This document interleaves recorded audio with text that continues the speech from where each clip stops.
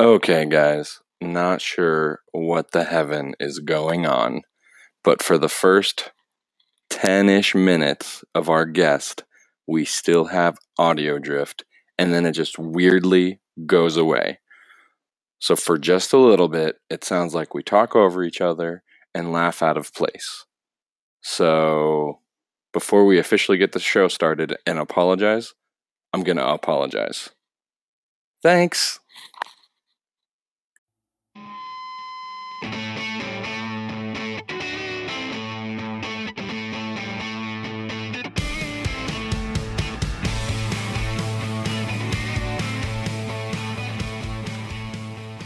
Welcome to the Millennial Pastor Podcast, where we talk about the intersection between faith and culture.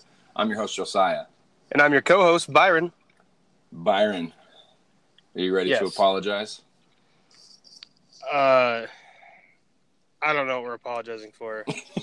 So it's a general... I'm super sorry, though. I really am. I just don't know why. I'm sure. We have to, keep the status quo for our episodes. We have to apologize at the beginning of every episode. Well, we can't apologize for... you already did, but, the last episode we put out with Alex was just rough to listen to. Absolutely. We had some technical difficulties. That wasn't our fault, but, it happens, unfortunately. So that was a little rough towards the end to listen to. We're sorry about that. It was kind of fun recording because there's actually a whole lot of gems where Alex said a lot of stuff that we would have had to apologize for, and it didn't make the cut. Well, that's right. We did miss out on a couple of those things, didn't we? Yeah, so in a weird way, it's like a sorry on top of a sorry. Sorry that we couldn't say sorry about things that our guests said. But yeah, if you didn't know, we actually record on smartphones through apps. And sometimes there's a little bit of headache that comes with that because it's kind of a newer technology and it's not necessarily like a beta thing or anything, but there's just a lot that's still being developed to make this possible and easy for me and Byron to record on since we're in different states.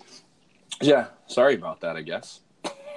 Yeah. With that being said, we're actually going to use the sponsorship of the app right now.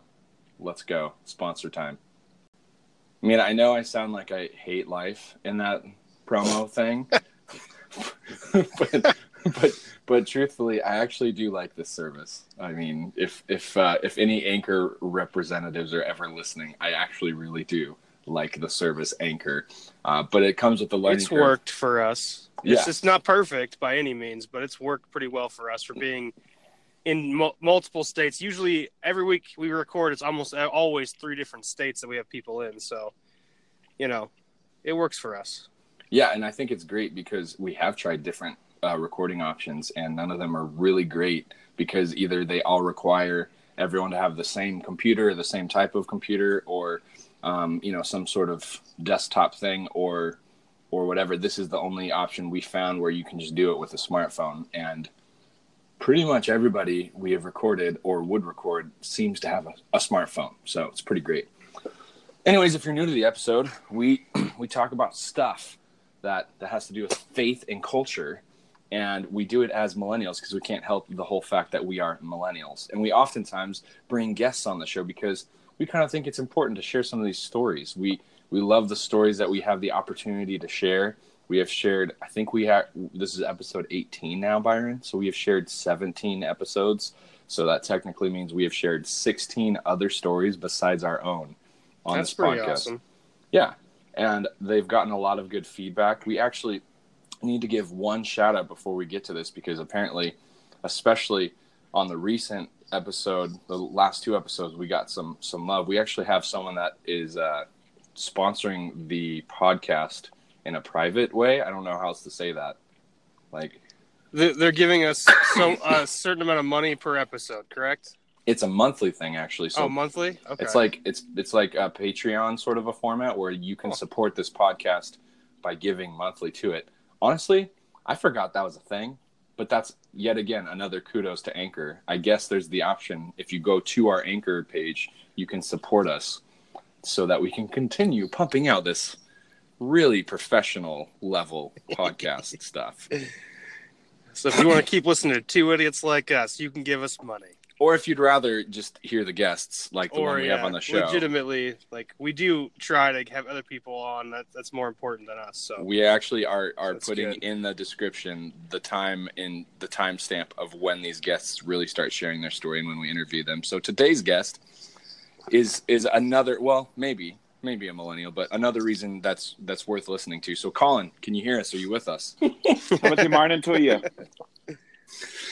What about you? Okay, Hello, speak Josiah. with your normal Hello, accent. Byron. That's the Southern accent, right? I was being educated this morning on this. I'm told pretty regularly in my context that I don't have an accent anymore. So, and yet sometimes I'll go places and people will say, "Oh, where are you from?"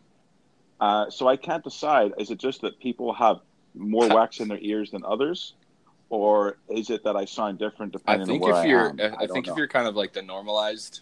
So, for instance, if people are going to your church and hearing you preach, the way you speak has just become normalized. But I mean, because I think you told me this, you were at a Starbucks and someone's like, "Oh, you're not from around here, right?" Like that. That was. Just I mean, yesterday. I definitely hear an accent. Yeah, he was surprised. If you didn't tell me where it's from, I don't know if I would have placed it. It's not like what you started. It's not like what you started off with. It's not the one you hear on movie, like made fun of in American culture. Like, you know what I mean? Like where other places too.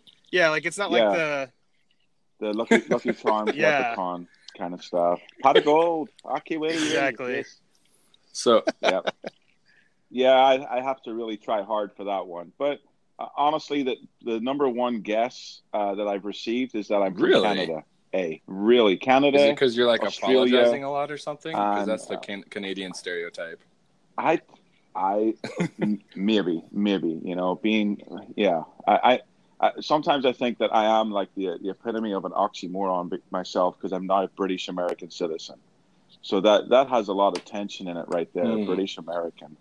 I'm not quite sure how to explain it. Because so your name's Colin Duffy, and you're currently living in Western Washington. I am, but don't Google my name because you'll find an IRA. Are you kidding? Oh my Lanta! I'm not kidding. You won't see me until about the third page of Google results. But you have dual citizenship, right? That's correct. Yes, I married a California girl almost 11 years ago. 11 years ago next month. So that's how I got my green card and all that good stuff and went through citizenship in 2015. And this is my favorite question for you, Colin, because I feel like we're living weird parallel lives right now. You have a fourth kid on the way, right? Yeah, she's, honestly, I won't get emotional, but last Friday we went, because my wife is what they're labeling as, labels are terrible, advanced maternal age. She's had like way more ultrasounds this time. And so we had one at 33 weeks last Friday, and our daughter was blowing bubbles in the womb. God is awesome. Like I as a creator, I can't. My mind was just blown last Friday. Yeah. So May 31st, we've got our third daughter coming. My third son is coming, and I have a daughter, so we have like the inverse of each other. Also in May, my wife, she doesn't have the advanced maternal. Well, she kind of almost. No, not quite. But she has other issues, namely, her husband is the size of me, and she's the size of her. And if you were to meet my wife, you would understand. I'm substantially larger than her, which means I have to apologize to her often, especially in the third trimester when she is just done. But I love what you said, that labels are terrible, because that's kind of the gist of this next thing that we're going to do with you, Colin, because you're how old? I am 37. So you were born in 81, did you say? Correct. Yes, that was the year that Princess Diana and Prince Charles got married, I believe. Very special. Yeah, especially for Americans who seemingly, for some reason, love that stuff. I don't get it, but they love it. So I don't get it either. So according to Pew Research, you're a little too old to be a millennial, but according to Barna, you might, I don't know. People argue all the time. You could be an Xennial, you could be a millennial, but we're going to put that to the test because we like to deal with those labels and those stereotypes head on with a fun game called How Millennial Are You? Oh, well, hold on. Before we get to this first question, let's just be super clear. We know where you are now, but where were you born? I was born in Lisburn, Northern Ireland, which is 11 miles inland from Belfast. Yeah, I know we poked fun at it, and we, but I just want to be very clear because this first question, I want Josiah to read it the way he wrote it in this thing. That's perfect because it actually addresses some of these potential international ramifications. So, well, and one more question before we play How Millennial Are You? When did you actually come over to the United States? How long were you in Northern Ireland or in the UK? I actually haven't lived in Northern Ireland since August of 2004, when I quit my engineering job with Caterpillar and moved to Manchester to begin theology and pastoral studies degree at Nazarene Theological College. So then I was in Manchester for 4 years. Met Corey during what would be my junior year at a conference in South Africa. And then we got married 2 weeks after my finals in 2008. And 5 days later, we were interviewing in San Luis Obispo at the Nazarene Church there for the youth pastor position. So it was kind of a whirlwind. It's a small Nazarene world because a couple guests ago, we have the current Slow Naz youth pastor, Mo, who is it's not arguable. It's just factually, he is the most millennial guest we have had on the show. So he answered, but also not necessarily in our age group though. But every question that was the gauge to see how millennial he was a yes. So he was 10 for 10, arguably 11 for 11 because we had like a 2-part question. But anyways, we're gonna play this game. How millennial are you? And we're gonna see if there's any sort of international implications as well. So are you ready? Let's play. Sure. How millennial are you?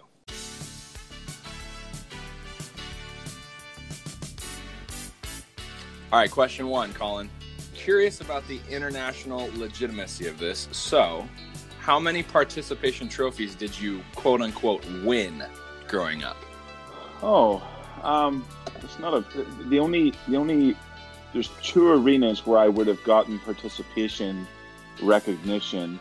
One was in real football, which you know as soccer. As opposed to fake. In fact, football. I remember the one trophy. Right, fake football with men in tights and helmets and all that sort of stuff. So I remember vividly, it was in June. Every year there was a gala day in my neighborhood, and we had a 5-a-side football tournament. And I remember winning it one year. I remember getting that trophy. The only other context in which I can recall, other than school, getting some sort of recognition was in Caravan, which millennials, that numerically age-wise, the millennials might not even remember Caravan, but Caravan is the uniformed organization of the Church of the Nazarene. So like Boy Scouts or Girl Guides or whatever. So we earned awards through service and through aptitude and spiritual things like memorization of scripture, all that kind of stuff. So I didn't get a lot of trophies. And the one thing that's always struck me about living in America is that, you graduate from nappies / diapers, you graduate from binkies, you graduate, there's a graduation for every 3 months, that's exaggerated, of course, but yeah, so I didn't get a lot. So, naturally, the reason we would ask that is because millennials are dubbed as the most entitled. So we're just trying to gauge if that's international, if you're also very entitled. I mean, obviously I haven't lived back home since 2004. I've visited. I haven't visited for a couple of years now, but it may have changed slightly, but I doubt it. It's just not, interesting. The cultural norm. So the next question, since we think you might be a millennial, and you're not a past guest named Ryan, which we apologized to last week, so he's fine. How much money do you spend on beard oil? Beard oil. You know what?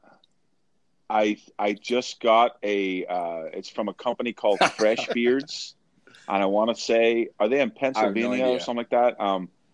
I got a sampler, and I want to say it was about $36. Wow. And that's the only one I've bought. I also got a beard butter, but I don't like it, so I haven't used it since like the 3rd attempt. So yeah, and I do use beard oil. Well, obviously, every millennial except for Ryan, that's a male, has a beard. So, but okay, so can you answer the question?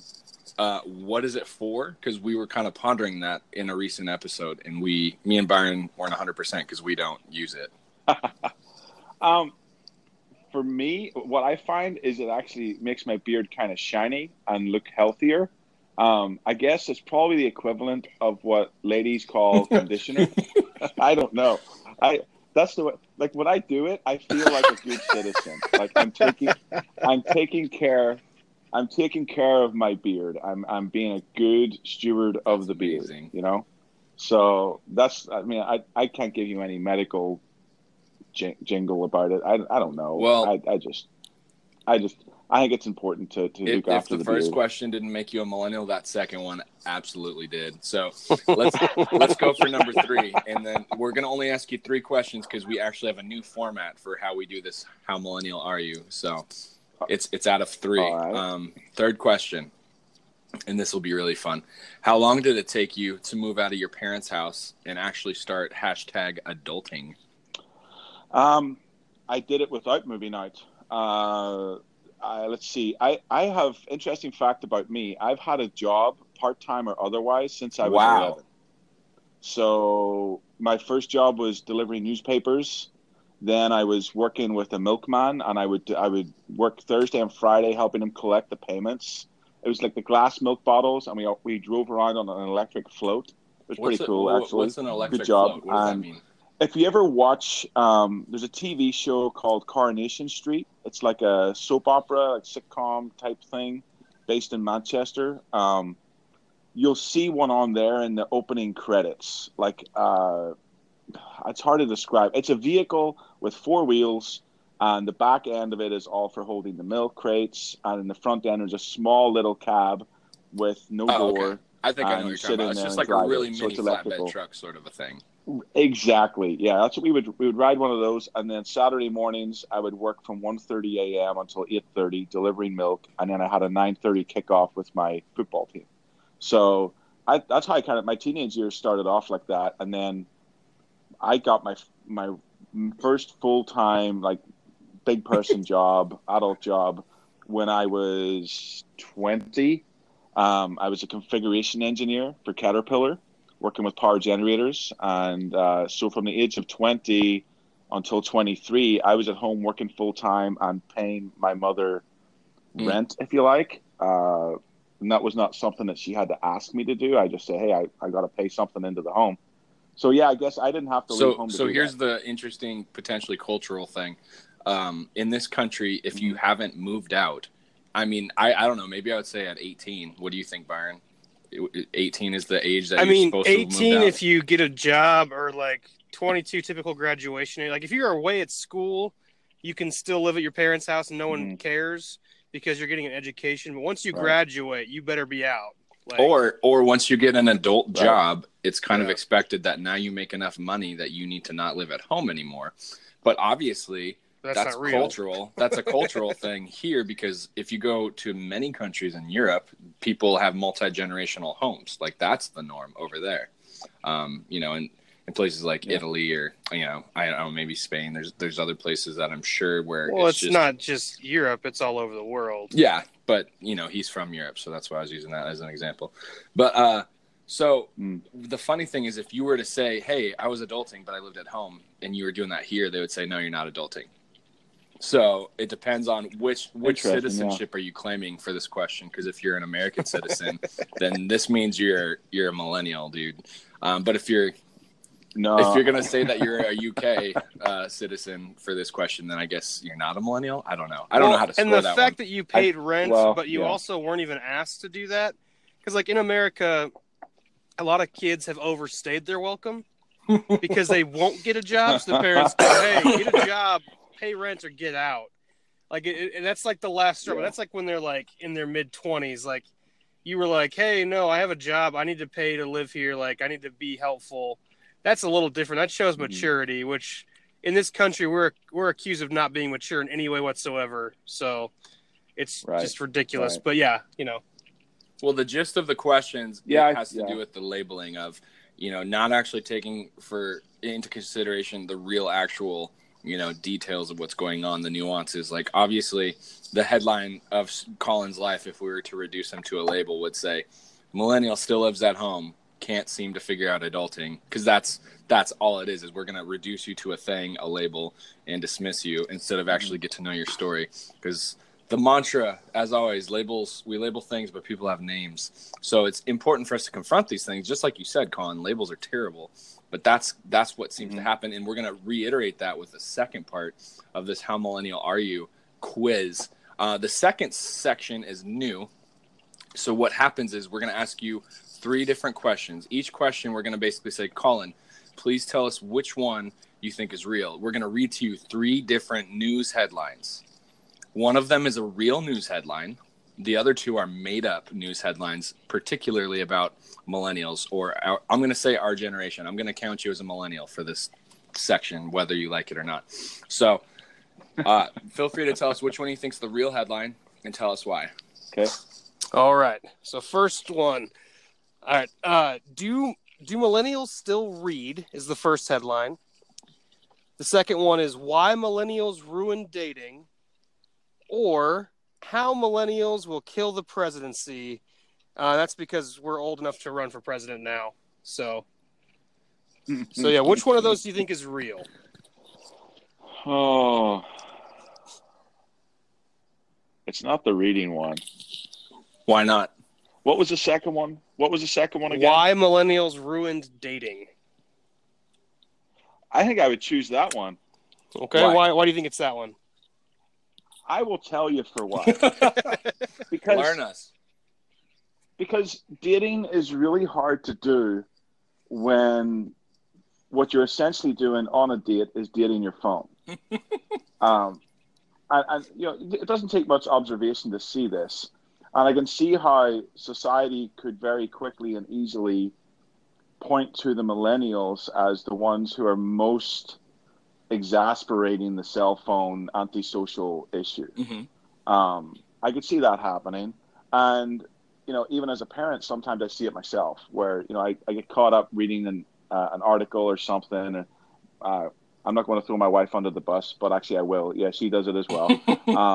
And your child is standing there asking you a question like 5 times, but you're so engrossed in what you're doing. So I don't know the context. If that was the real headline, it would make sense to me because it sounds like it's something they're trying to blame millennials for in our culture. Well, I like your explanation, but that is incorrect. The real one is, do millennials still read? But curiously enough, it's for the exact reasons you shared.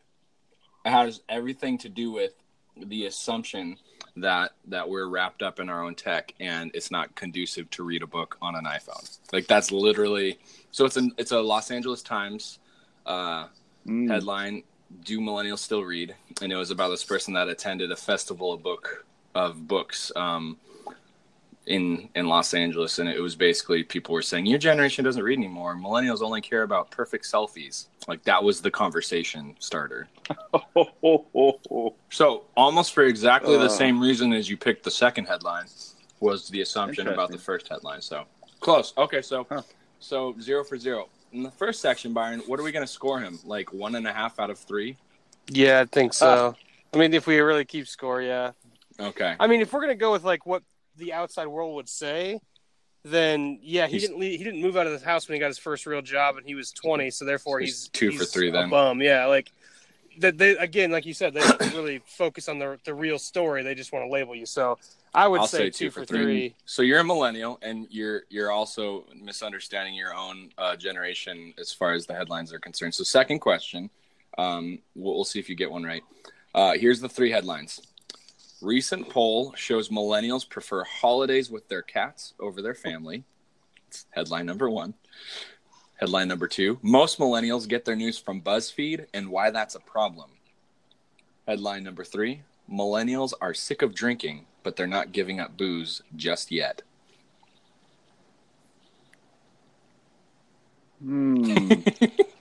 A lot of content to choose from in this one. I think because it matters to me so much, I would go with the BuzzFeed one. Why does it matter to you so much? Because I love to watch Sky News. Oh, gotcha. I love actually watching the news channel. I'm really essentially an old man in a very young man's body. A very young man's body. No, I think honestly, I struggle with the sweeping generalizations though. So even the label of millennial, I know we have to call the generation something, but there's always going to be people within that label who don't fit it. Absolutely. It's just a reality.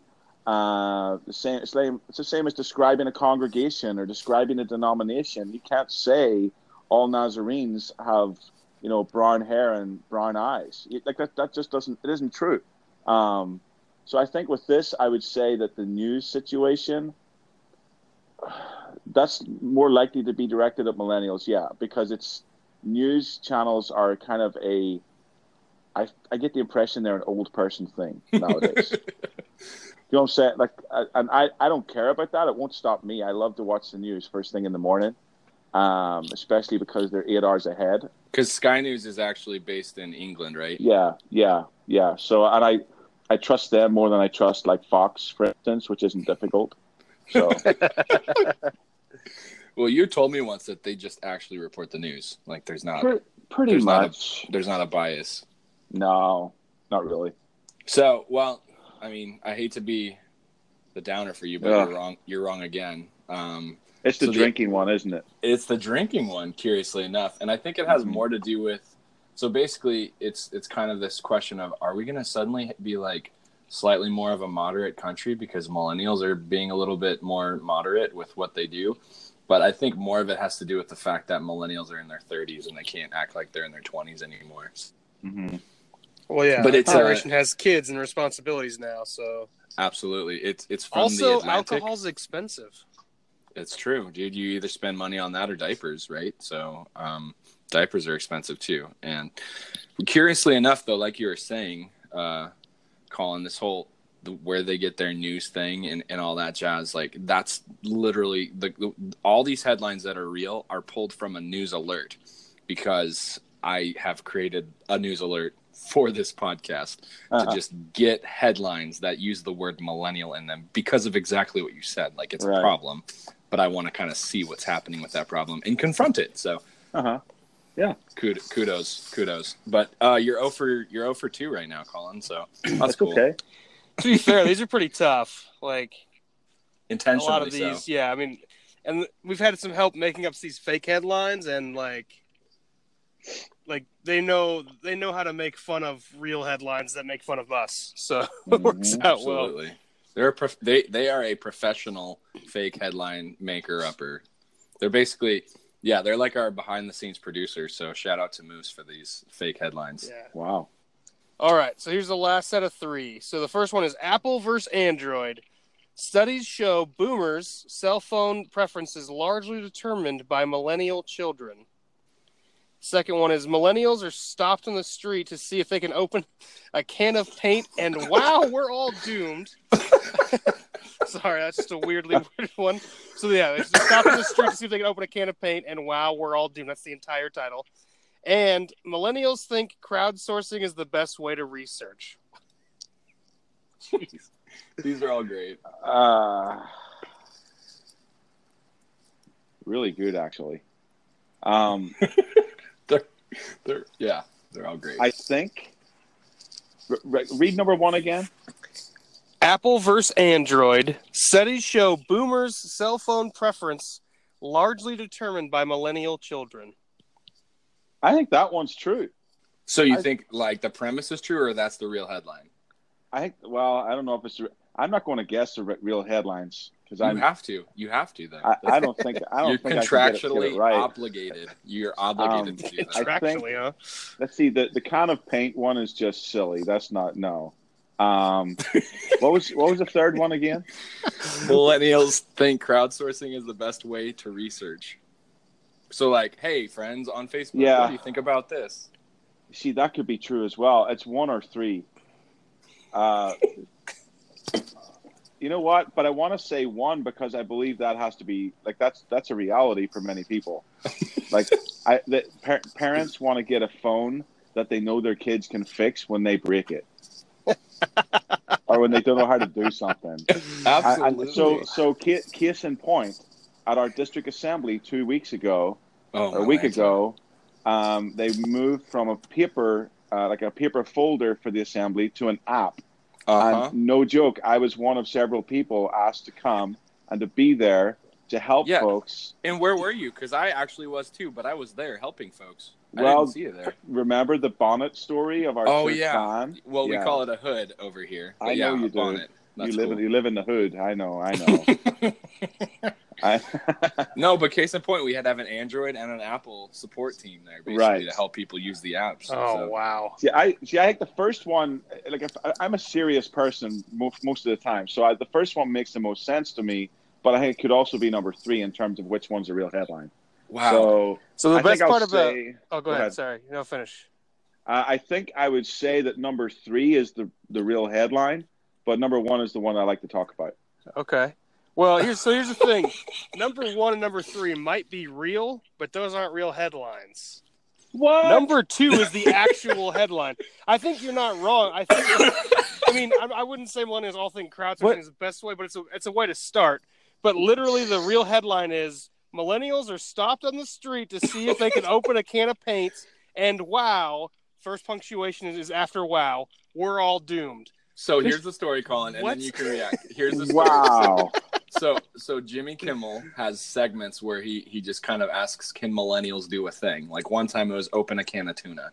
This time he's on Hollywood Boulevard, and the segment is called Can Millennials Open a Can of Paint? And it's worth. We're gonna put it on our Facebook page after this episode goes up on the podcast. To be fair, when they do the people on the street type segments, obviously anyone who can do it correctly or is not funny, they just cut. They never make it. They're not going to be in the show. So these are all flawed.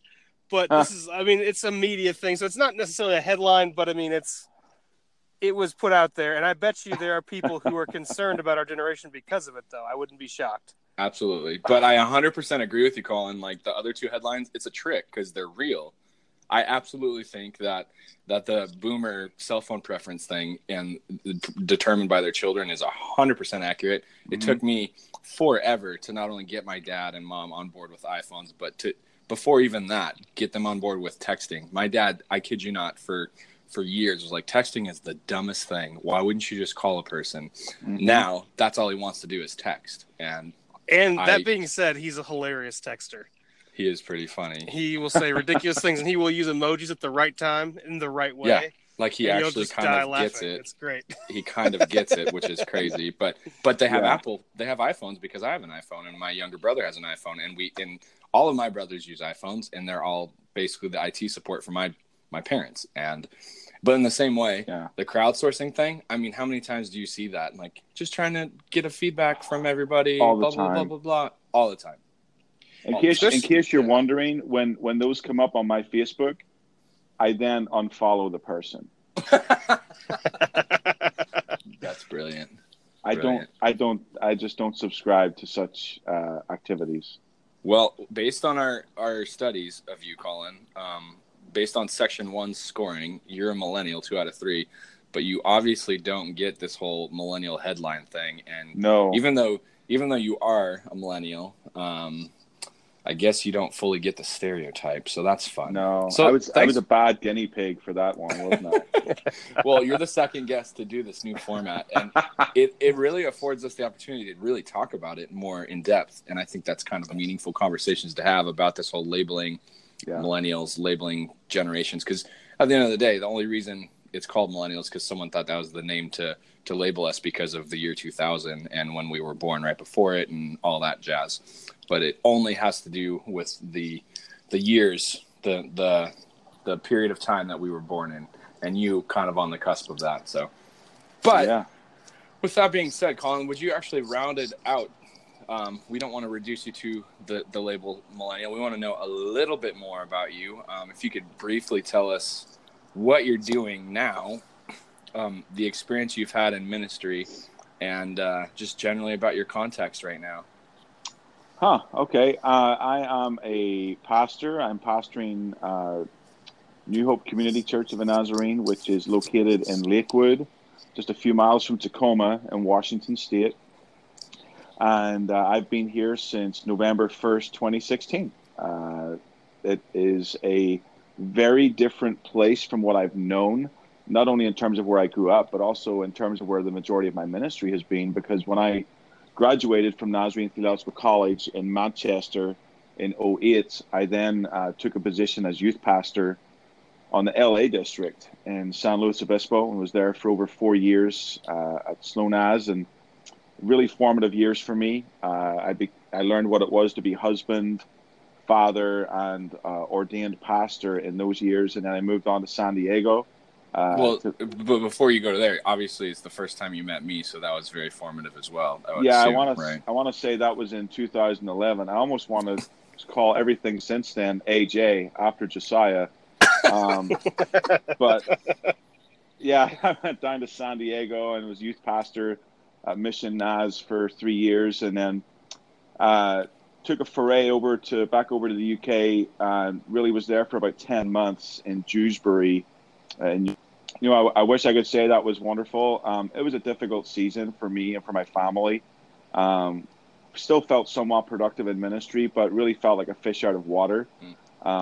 Yorkshire is a very different place from Lancashire, where Manchester is located, and of course my family were in Northern Ireland. So it was a very interesting 10 months, but I would say that it was very formative for me. It was very impactful in my ministry, in my philosophy of ministry, and just who I am as a person, following Christ. And so then when I moved to Lakewood in 2016, it was an opportunity to kind of apply what I'd learned. And I'm seeing some really great things happening here. God has been on the move here in Lakewood. And probably my greatest passion right now, I know we'll get to it in a bit, but my greatest passion is this shift from the church being a country club with Jesus being treated as a condiment. So actually we are constantly, intentionally reaching out unashamedly with the love of Christ. And even when people reject us, it's a funny thing, Jesus told us that would happen. Even when they reject us, we persevere. Why? Because love always overcomes, always wins out at the end of the day. So to round out your context, you are currently a senior lead. I mean, what do you go by? Lead pastor, senior pastor? I don't like the word senior. I just the whole term senior pastor just seems wrong to me. I prefer lead pastor. And is this your first lead pastorate, or?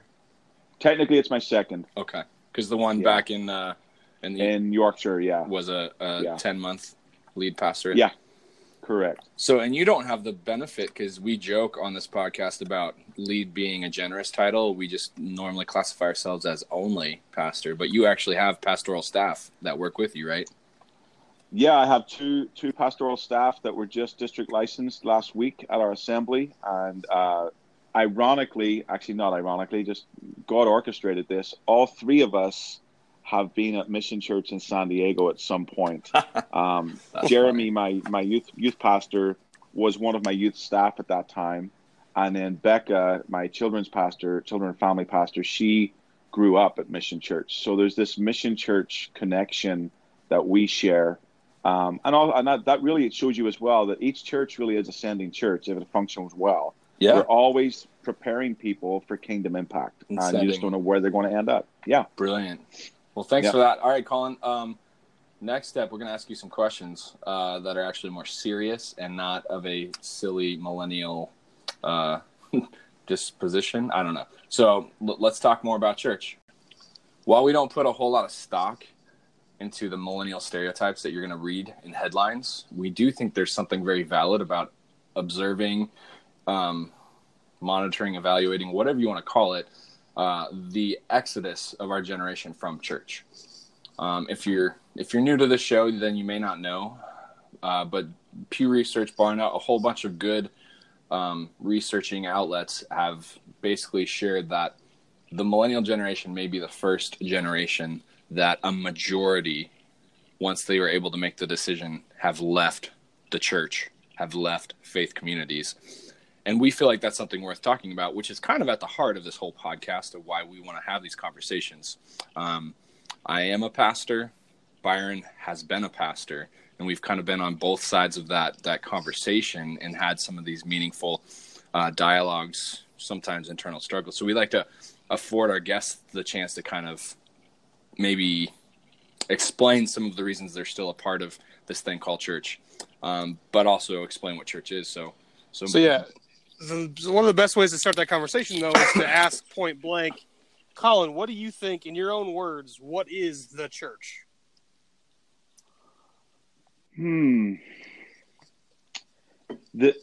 The church, in its best expression, is one of the avenues of God's redeeming work and missional work in the world when it's at its best. But even when it's at its worst, somehow, I often say this when I pray before preaching, I'll say, God, speak through me or speak in spite of me, but please speak. And similarly, you could say God works through us in spite of us, but we know that he uses ordinary people and ordinary life for extraordinary purposes at times. And that's really what the church is about, in my opinion. So then the follow-up to that would be, given the stats, you are kind of abnormal. Not only have you not left, but you have instead decided to leave the church. So it's kind of a two-part question. Why are you still a part of it? And to add to that, have you ever considered leaving for any reason? I kind of have to go pretty far back to really unpack this. My parents were none of my family are in the church, and when I was about 3, my parents were married in the Nazarene church in Lisburn, and when I was about 3 years old, they started sending me to Caravan, which is a uniform organization in the church, and it's just fun for kids. And so I grew up going to Caravan on Friday nights, and then over time went to Sunday school, which was at 3:00 on a Sunday afternoon. Grew up doing that, and when I got to about the age of 12, my mom basically said, you got a choice. You can keep going, or you can, do whatever. And naturally, I'm 12. I'm inquisitive. I want to do things with my friends and spend more time hanging about outside. So I said, I'm not going to go back anymore. And what ended up happening was I was about 14, 15, and a friend invited me for a game of pool. And do you call it billiards? I think you do. Do you? It depends. There's places that are called billiards bars, I suppose, okay. But I grew up pool calling works, it pool. Though. Yeah. Okay. Well, so it was a game of pool, and so I went on, and it turned out it was at Lisburn Nazarene Church. It was at the youth group on a Saturday night. And next thing I knew, I was befriended by the leader, Edward, and his wife, Deborah. They were volunteer youth ministry leaders. And next thing I know, I'm in their house every week on a Tuesday night, spaghetti bolognese and guitar lessons. And this friendship grew. And if I'd had this in my vocabulary then, I would have known it was discipleship. Now I have it, and I can reflect and say, they were discipling me.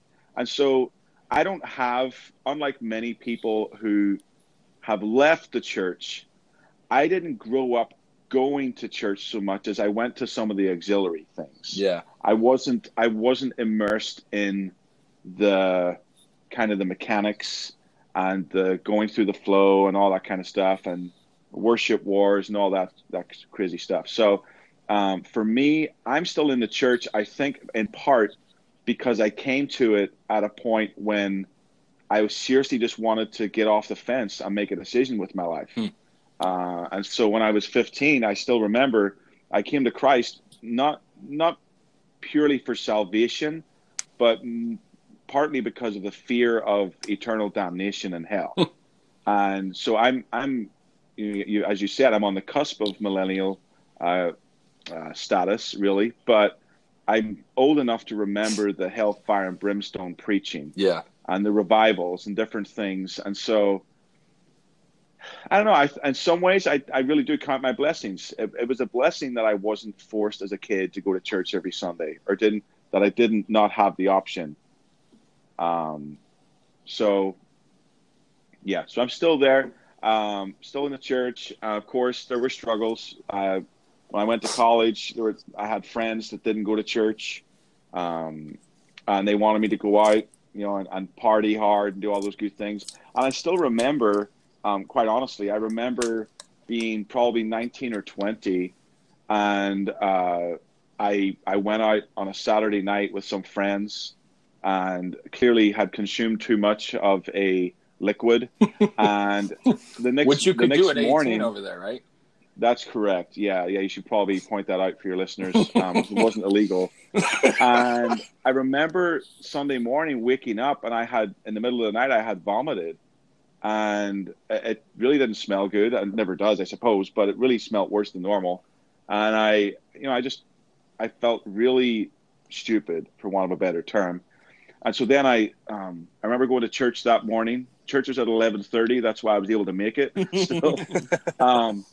And so I got there, and I just remember Deborah, Edward's wife. I was running the soundboard, and she sat next to me, and I could hear her sniffing next to me. And when I turned and our eyes met, I just felt, I didn't feel judgment. That's not what I'm saying.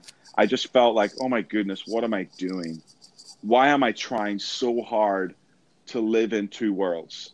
So my experience of the church and my reasons for staying are really quite simple. I came at a later point. I wasn't subjected to, you must come to church, you must do this, I didn't have that. It was a free will choice for me.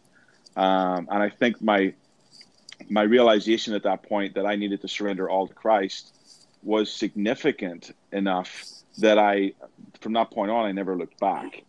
And so there hasn't been a point since then where I thought, I need to leave the church. I got to get out of here, Interesting. So, well, it's good because you're a pastor now, and that would be rough. it would be complicated, yes. Yeah. Okay, well, so with all of that in mind, part of the reasons why we started this podcast is to hear stories, but we've also talked about some of our grievances with the church, hopefully with a twist of like how we can fix some of those things and do better in the future.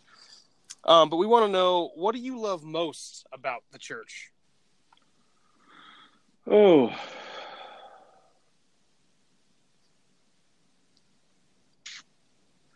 that's one of those questions where, on the one hand, my mind thinks locally to the church, because as a pastor, you don't get to go to other churches. Yeah. You're always in the same one. That's true. The church, Big C, I love that we get to participate in what God is already doing in the world. We are invited lovingly and graciously to participate in what God is doing in the world. Locally, I love being able to watch people journey from a place of, at best, curiosity about faith, all the way through to believers' baptism, to being elected to the church board, to seeing that light, that spark in their eye when they realize, I'm a minister. I minister for God. I am Christ's hands and feet. I have a part to play in this ongoing story of our local church and of the bigger church picture. So I think that's, for the large church, it's the fact that we get to participate in what God is doing. And for the local church, it would be that I get to watch parishioners of mine on this journey of faith. It's a real privilege. Nice. That's a cool question. So then the flip side, do you think there's some fixing that needs doing within the church?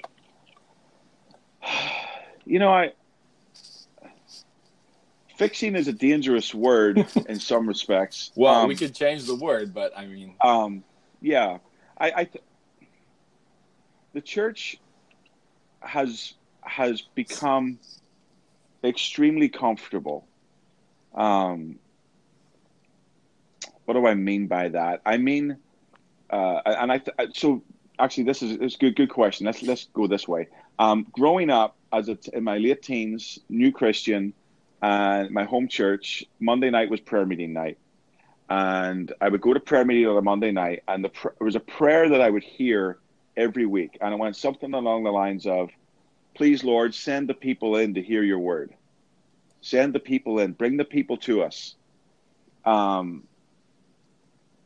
at the time, I just took that as, well, that's what we pray.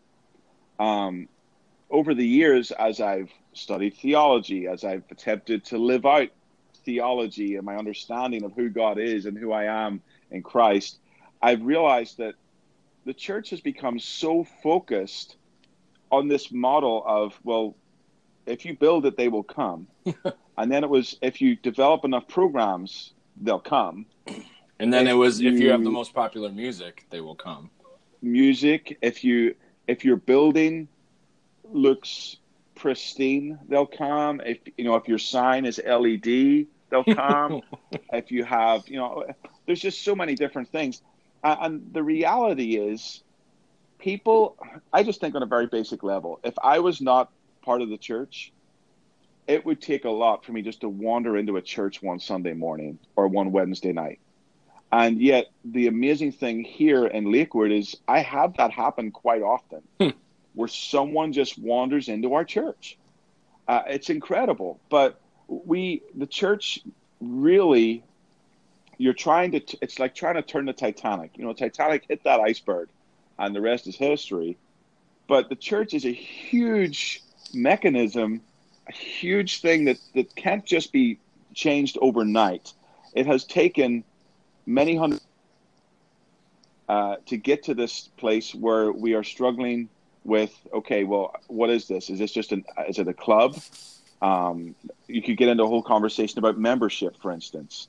People don't necessarily gravitate to the idea of membership nowadays because the membership of a gym doesn't mean you're going to go there frequently. Membership of Costco doesn't mean, membership doesn't have the same meaning that it did. I prefer to use the title of partner in ministry. Mm-hmm. When someone comes into membership in a church, I say, you're becoming a partner in ministry. This is your church home. You're committed to serving here. So I think just fundamentally, we just need to continue to, I firmly believe that I need to live what I want to lead. And what I want to lead is a life that is holistically lived for Christ, not just 2 days a week. And not just, sometimes people have a checklist, like have I done this week? Have I talked to someone about Christ this week? Have I prayed for someone? Checklists are helpful, but sometimes they're unhelpful. Have I met my quota?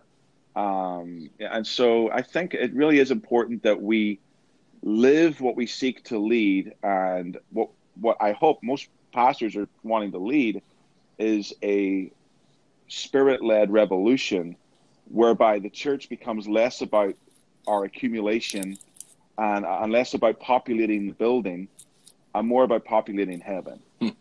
I think that's what I would say. Okay, yeah. So based on that, then there's a term for that. I know we've discussed this a little bit, but that term is missional living, having a different way of how, like, being called by Christ means that we do things a little differently.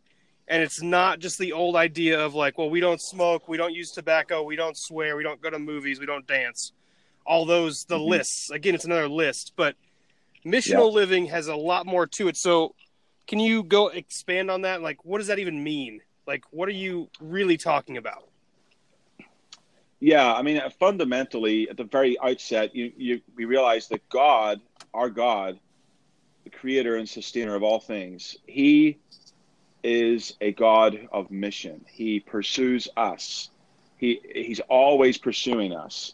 And we are created in his image. We are created to be relational as he is relational within the Trinity. The big word, of course, is perichoresis. Learned that years ago. Yikes. You must have a graduate degree. Sure. The joke is that me and Byron don't. So if you say big words, you have to explain them. Oh, yeah. Perichoresis is really, it's the mutual love that the Trinity shares. The mutual indwelling. I like it because it's a good summary. It's a good, easy one-word summary for how God is relational in and of himself. And if we're created in the image of this God, then we must be relational. There's no such thing as a solitary Christian. Let me put it that way. Got it. That's just not a thing. But missional living, I've really, and like I said, I think for me, my heart for missional living is oftentimes driven by what I've seen in the past. It's a reaction to that. It's, you know what, I really don't want to sit here and pray for God to bring people in, because I'm not sure that's what he really wants me to do. And I'm not sure that's the most effective way to populate heaven, and to transform lives. So missional living for me, the emphasis that I'm currently in the middle of began last fall when I was preaching a series loosely based on a book called The Art of Neighboring. And what I wanted to do, our church is located right in the middle of the neighborhood. I mean, I'm sitting in my office right now. I'm looking around. There are houses everywhere. We're right in the middle of the neighborhood. And I just thought, well, do we know our neighbors? What does it mean to be a good neighbor? Because before you know who your neighbor is, you need to understand how to be a good neighbor yourself. And so kind of basing it all on the story of the Good Samaritan and building upon that, I shared with my people from this book. I think it's one of the guys was called Runyon, Dave Runyon, one of the authors. But this book really deals with some of the key issues, like the fear factor. Well, I don't know if I could talk. What if my neighbor is a mass murderer? You know, there's genuine fears and there's more exaggerated fears. The time barrier, you know, well, I'm busy. I'm working all day. I get home. I can't go and start talking to my neighbor or offer to mow their lawn. And then there's, you know, motives matter. So you're worried about, well, if I go over to my neighbor and say, here's some cookies, they're going to wonder why. And so we tend to not be good neighbors and reach out based on unfounded fears, if you like. And I'll give you, and for example, I live in a parsonage. It's right next to the church. And I know two of my three neighbors. The third one that I don't know them because I can't catch them. They drive in, their garage is underneath their house. And so they drive in there. So when they drive out, it's kind of like watching Knight Rider. Are you guys old enough to remember Knight Rider with David Hasselhoff? Yes. Yeah. Kind of like here comes Kit coming out of the anyway. So, but I can't get I literally can't get to these people because they drive in, get out of the vehicle at something, and then they get back in the vehicle and come out again. So it's hard. But my other two neighbors I've gotten to know pretty good, and in fact, one of them just a couple of weeks ago, I ended up in his yard chatting, and they were having a big family get together for one of their kids' birthdays, and I'm hoping to collaborate with him to do a block party this 4th of July. He's a pyromaniac. He has lots of fireworks. So, you know, it takes intentionality. You know, my conversation with him, his name's Chris. My conversation started through him just signing for a UPS package for me. And I'd never even talked to him before, but he came running across the street. Hey, here's a package for you. I signed for it. And so he was the one that reached out first, actually, in that regard. And I'm glad he did. You know, the relationship's been growing for over 2 years. But then what I'm about to do, once we've celebrated the resurrection of our Lord this Sunday, is a little book that was pushed at our recent assembly, Josiah. I'm sure you've already bought it. Surprise the World, The 5 Habits of Highly Missional People. This is, so I'm really wanting to put myself in an uncomfortable place so that I can grow. So I don't do well with lists. I don't like lists because I focus on what I don't get done off the list, and I don't celebrate what I did get done. I'm hard on myself when it comes to lists. But Michael Frost has some really great points in here.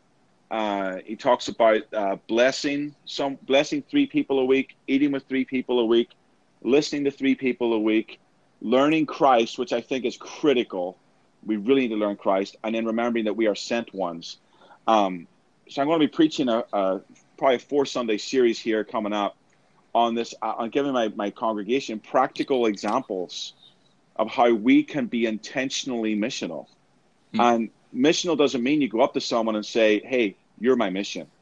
My mission is to get you to come to my church and to become a walking, talking Jesus inside a month. That's so not. you mean you're not going to be promoting the bullhorn approach to evangelism? No, and part of the thing as well, growing up in Northern Ireland, I experienced a lot of open air preaching. Saturday afternoon in the middle of the town, people with megaphones and huge sandwich boards, placards, telling me I was going to hell. Yep. And I'll tell you what, I had a flashback because one of my congregants took me to a Seahawks game. Yep. 2 falls ago, like November of 17, I think it was. And the Seahawks play what sport? What sport do they play? They play American football in tights and helmets. And so, no, they're good. Actually, I really enjoy watching them. But got outside the stadium there at CenturyLink in Seattle, and there's a guy with this sandwich board and his megaphone, and he's just going at it. He's yelling, and I just remember thinking to myself, how is this productive? And I'm sure someone will be upset with my judgment of it, and that's okay. We all have an opinion, but I just don't think that that's an effective way to communicate to people the gospel. The gospel doesn't begin in Genesis 3. It begins in Genesis 1 and 2. And so often Genesis 3 and focus on how sinful and awful people are. And depravity is an important factor in this. And yes, we need Christ, but let's go to the point where God created and he saw that we were very good.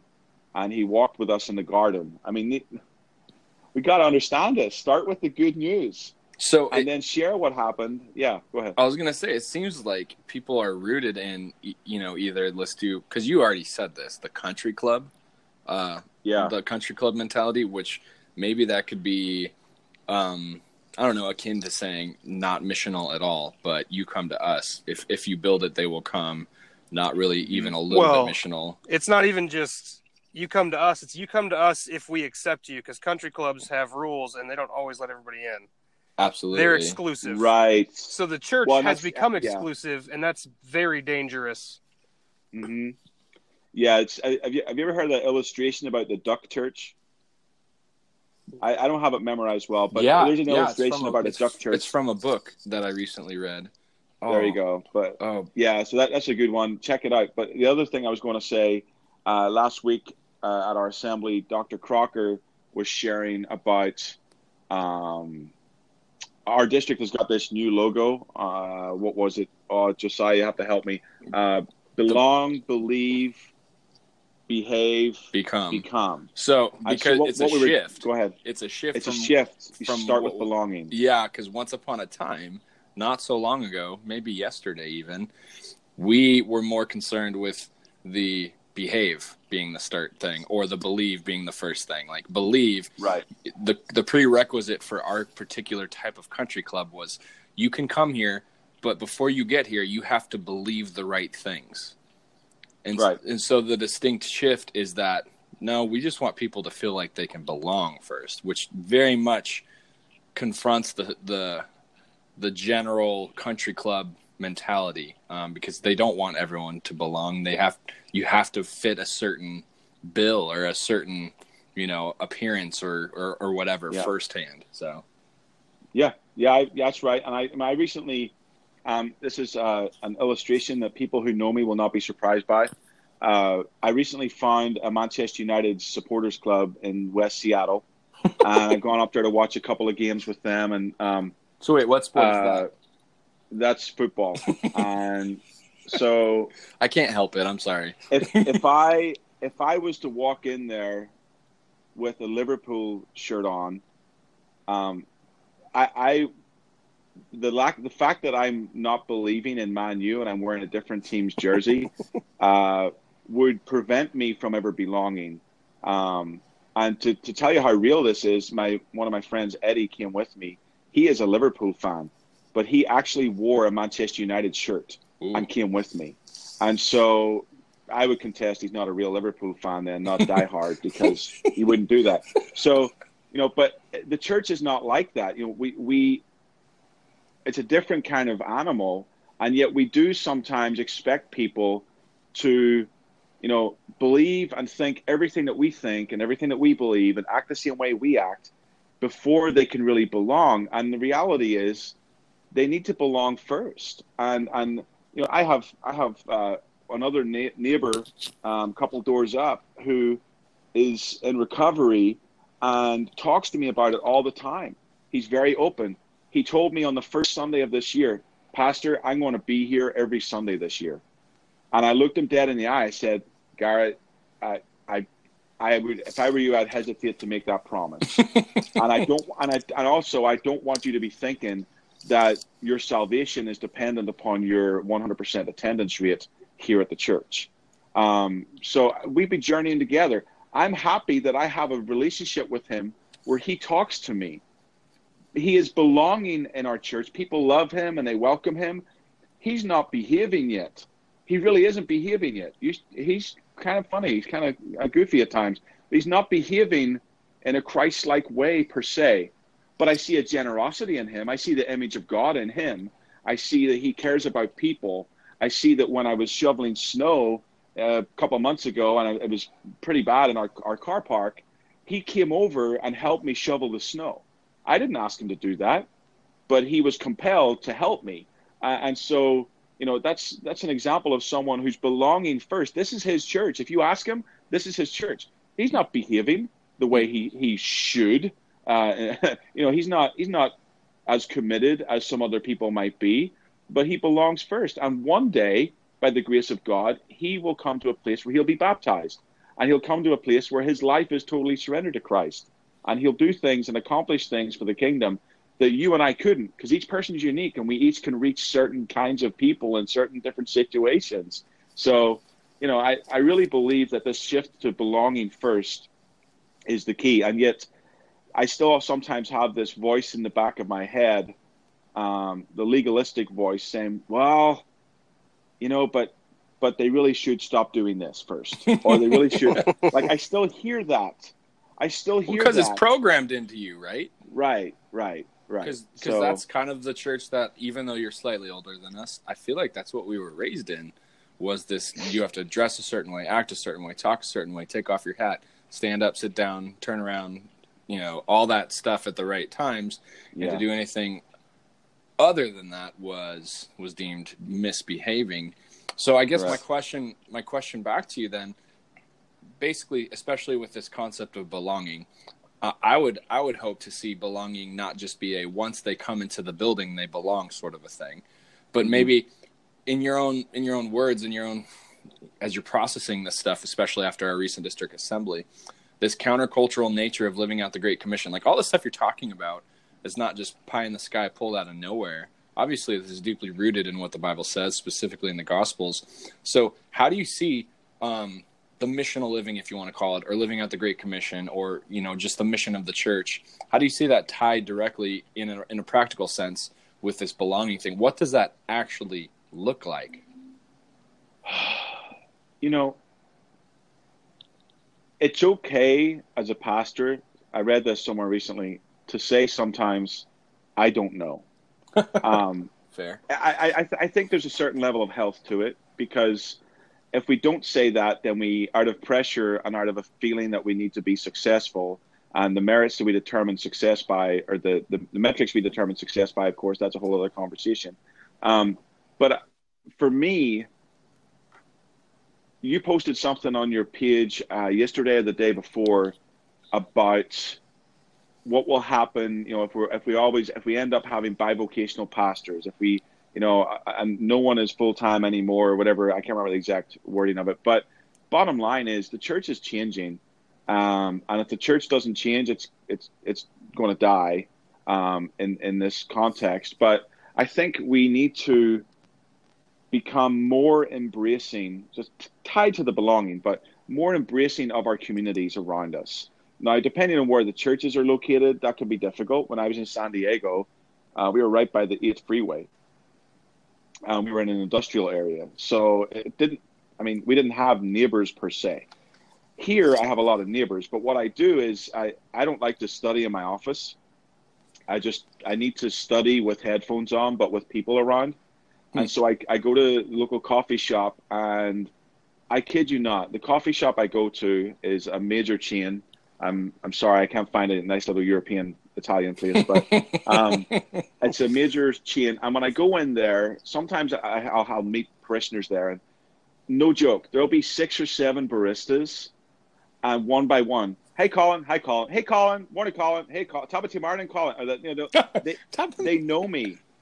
And when at district assembly, Dr. Crocker shared that he played the Cheers theme song before he got up to speak.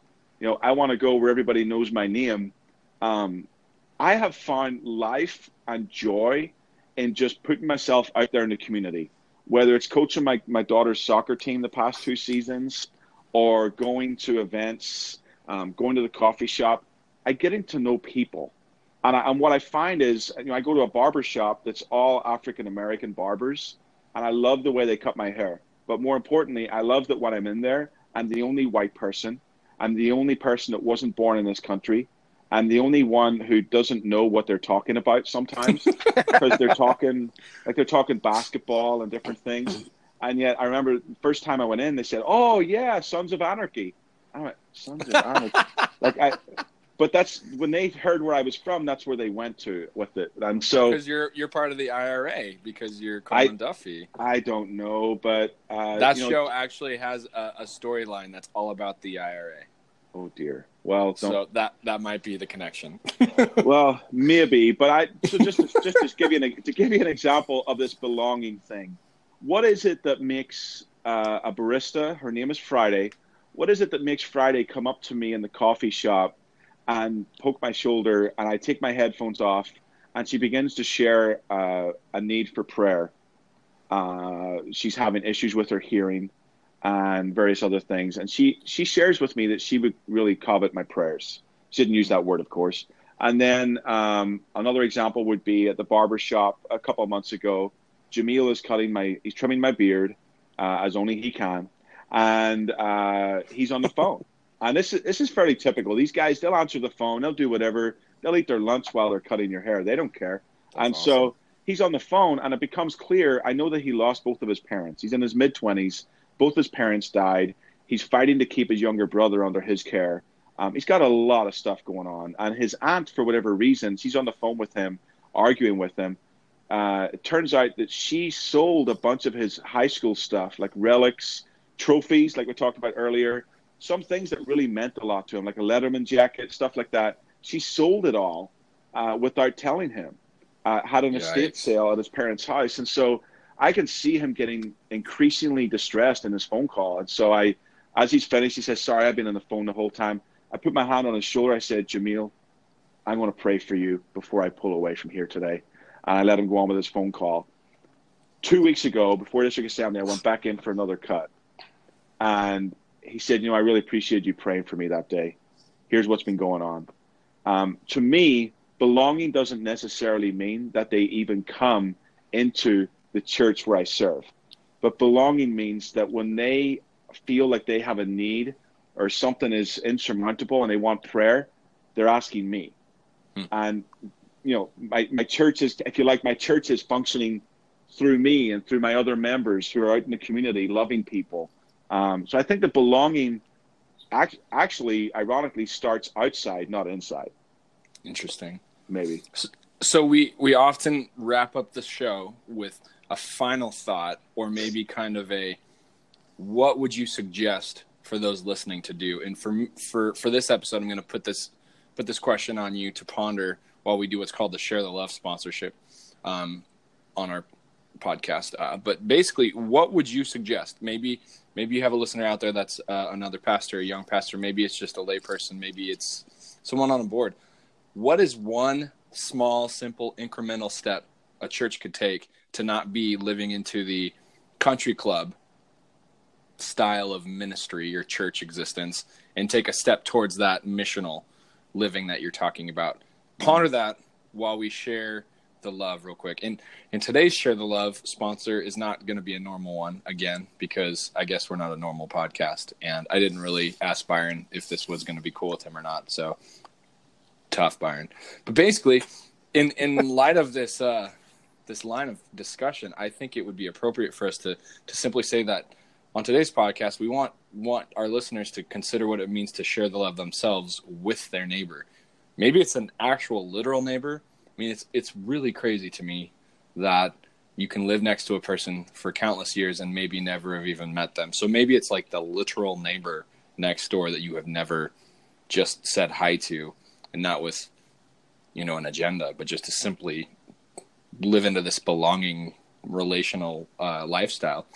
But on today's episode, we would just say, I think it's probably important for us to not just be hyping certain groups of people or be saying, hey, let's lift up this group, or let's say this group is more important, but to simply say that as the church, but also just as like decent human beings, we are called to treat other people the way we want to be treated and to love our neighbors. So I think it would be appropriate for us to simply just share the love by saying, actually love your neighbors. Be challenged to know their name, to maybe even understand what makes them tick. So that's our Share the Love sponsor for today. It's your neighbor. Colin. Yes. Any final thoughts? I think where not every week when I preach, but quite often there's two questions I'll ask my people as I'm wrapping up the sermon. One of them is, what is God saying to you today? What is he saying to you through his word, through the songs, through prayer? And the second question is, what are you going to do about it? What are you going to do about it? And I think, and I often talk about, where the rubber meets the road, when it comes to real life, that's where your faith matters. That's where your walk with Christ matters. It's not when you're in church on a Sunday and you're with all the people that are comfortable saying Jesus and hallelujah and all these things. It's whenever you're out in the real, the real world, and people don't use that lingo, and people have real problems. There's cancer, there's loss of jobs, there's broken relationships, there's financial stress, there's all kinds of stuff out there. And really, it ties in with what you were just saying. One very simple step is to take a look around. Even if you're a stay-at-home parent, there are groups you can be a participant in. There are play groups, there are community groups where you can go and you can just be present with people, get to know people, and your presence can be a healing presence as long as you're sensitive to the Spirit's leading. And so I think honestly, what I would encourage people to do is to, first of all, ask God to reveal to you, to reveal to you in a new way those opportunities that you've been just walking straight past. People that you could have had a conversation with, people that you could have shared love with by helping them or by blessing them. Maybe a coworker that's lost a loved one and they're hurting, and really all they need is someone is to sit and listen. I think that when the scripture says pray without ceasing, that doesn't mean that you drive with your eyes shut, or you walk through the cafeteria at your workplace with your eyes shut so you can pray. You pray with your eyes open. God will still hear. And when you pray and when you're constantly asking the Lord to lead you, he will give you opportunities that could become eternally significant for the person that you're talking to, for the person that you're loving and you're being a neighbor to. And so really it's just being opening yourself to what God wants to do in your heart and through your faithfulness and obedience. So step out of the comfort zone that may be country club church. Take the faith is not, it's easy to live it inside the building. But when I've told people, you've got to taste, I can't do it for you. You've got to taste the joy and the fulfillment that comes from sharing God's love with someone, from seeing friendship start to blossom and someone actually recognize in you something that isn't of your making. It's who God has made you to be. And for them to be drawn to Christ through your faithfulness and obedience. Hey, Byron. Yeah. Do you have any outsider looking at, I call you an outsider. You're not really an outsider, but as a former pastor, not current pastor, what's a final thought? How do we kill country club church? I think we continue to just be counter to our culture, like and I mean church culture in this regard. Continually call people out, and in a loving way. Don't, there's ways to do it the right way, but find new ways to to let people know, hey, we have to get out. Like, this building is not what God has intended for the kingdom. And so, and that as a lay person, I said this before on the podcast, don't expect your pastor to do all the work, because that's not their job. They do work, but you're required to do work too. You're part of the kingdom builders. So find new ways to reach people. And it might start just like what you said with your neighbor. Find ways to get out of your building and just tell people that you love them. And they're going to be like, why? And you're going to say, because Christ. Because it doesn't make sense in our culture to love people we don't know. But take care of somebody, help somebody. I've always told, like in youth groups and stuff, whenever I talk to kids, like the best way I think to start this process to change how we think about people, because that's the biggest thing. We have to change how we think too, is to hold doors for people. When you're going into a coffee shop, when you're going into anything, any kind of place where a door is not automatic, hold it for them, and then wait. And then, you know, like some people will actually get upset at you for doing this just because they're like, oh no, I have to rush, which they don't. But it helps us to learn new ways to treat people. Like, instead of talking bad about strangers we don't know, like, because based on the way they dress, or, you know, their race, or whatever it might be, some stereotype. Yeah, like we realize, like, or if they're old or young or whatever it might be, we realize, hey, I'm just going to hold this door for this person because they're a person and I can do that. It's a very simple thing to do, but that helps us to begin to change how we approach the world. And we learn that people are people. We're all flawed, but we all need love. And I'm here right now, so why can't I love this person? Because God's called us to love. And like we were talking about earlier, when you talk about Genesis, when Colin was talking about Genesis, you know, it's like we jump to 3 so often. But to understand that my neighbor, or the person that I see in the community who could use some help, or that person whose car is clearly broken down on the side of the road and I pull over to help them out real quick, they were created by God in his image. And God said it was good. So I don't care what they're into. They could be a drug addict. They could have done some terrible things in their life. I don't care. They're still a creation of God, and they're still worth that redemption. And if maybe they've never experienced redemption through God because no one's given them the time of day. And that's our job. That's what we're here to do. So, I mean, we have to change our thinking, though. The country club church idea is not just this is just how we do it. It's I was trying to say how it's a virus. I'll say it that way. It has infected our church. Yeah. It has made us think, I'm going to build up our walls. We're going to get better walls around here, and we're going to keep the world out. I don't want that nasty world in here. And that's really poisoned a lot of people's minds in the church about how to be like Christ, to the point that I don't think we even understand what the Gospels are. And, you know, just to let everybody know, we're recording this on Good Friday. Tonight, I'm assuming most of us are going to be going. I'm actually going to be preaching tonight, which is kind of interesting. I haven't preached in a while. I'm going to help my buddy asked me to help and preach a little bit at his church. So I'm going to be part of the service. I'm excited about that. But we're celebrating a terrible event tonight, so we can truly look at what Sunday is and say, and experience and understand the redemption that Christ has given us. Not because we earned it. We don't deserve it. We never have. But it was given to us anyway. Mm-hmm. And our neighbors deserve that same thing. Like, they didn't earn it. They don't deserve it. But we're called to show them that and give it to them anyway. So we have to change how we approach people and what we do with our lives, really. It's a huge change, though. Yeah. It's a lot to it. I think we could spend less time trying to disqualify others from grace and put in more effort trying to introduce them to it so that they can receive it as well. So, food for thought, guys. Colin, thank you so much for being a guest on the show. I appreciate it. You're welcome.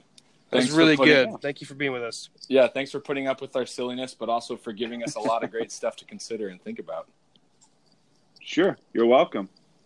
All right. Well, if you're new to the show, consider subscribing. Thanks for listening. Consider engaging with us in these conversations on our Facebook page, on Twitter, and on Instagram. And maybe even consider reviewing or rating the show if you think it warrants it, so that others might stumble across these great stories of millennials who are still in ministry doing things to help the church be vibrant, be full of passion, be full of God's grace and redemption. But as always, if you like hearing about what millennials are doing, or if you like hearing the faith-based work they're doing within culture, like maybe we'll call Colin a millennial today, then please join us next time on the Millennial Pastors Podcast. As always, I'm your host, Josiah. I'm your co-host, Byron. Until next time, thanks.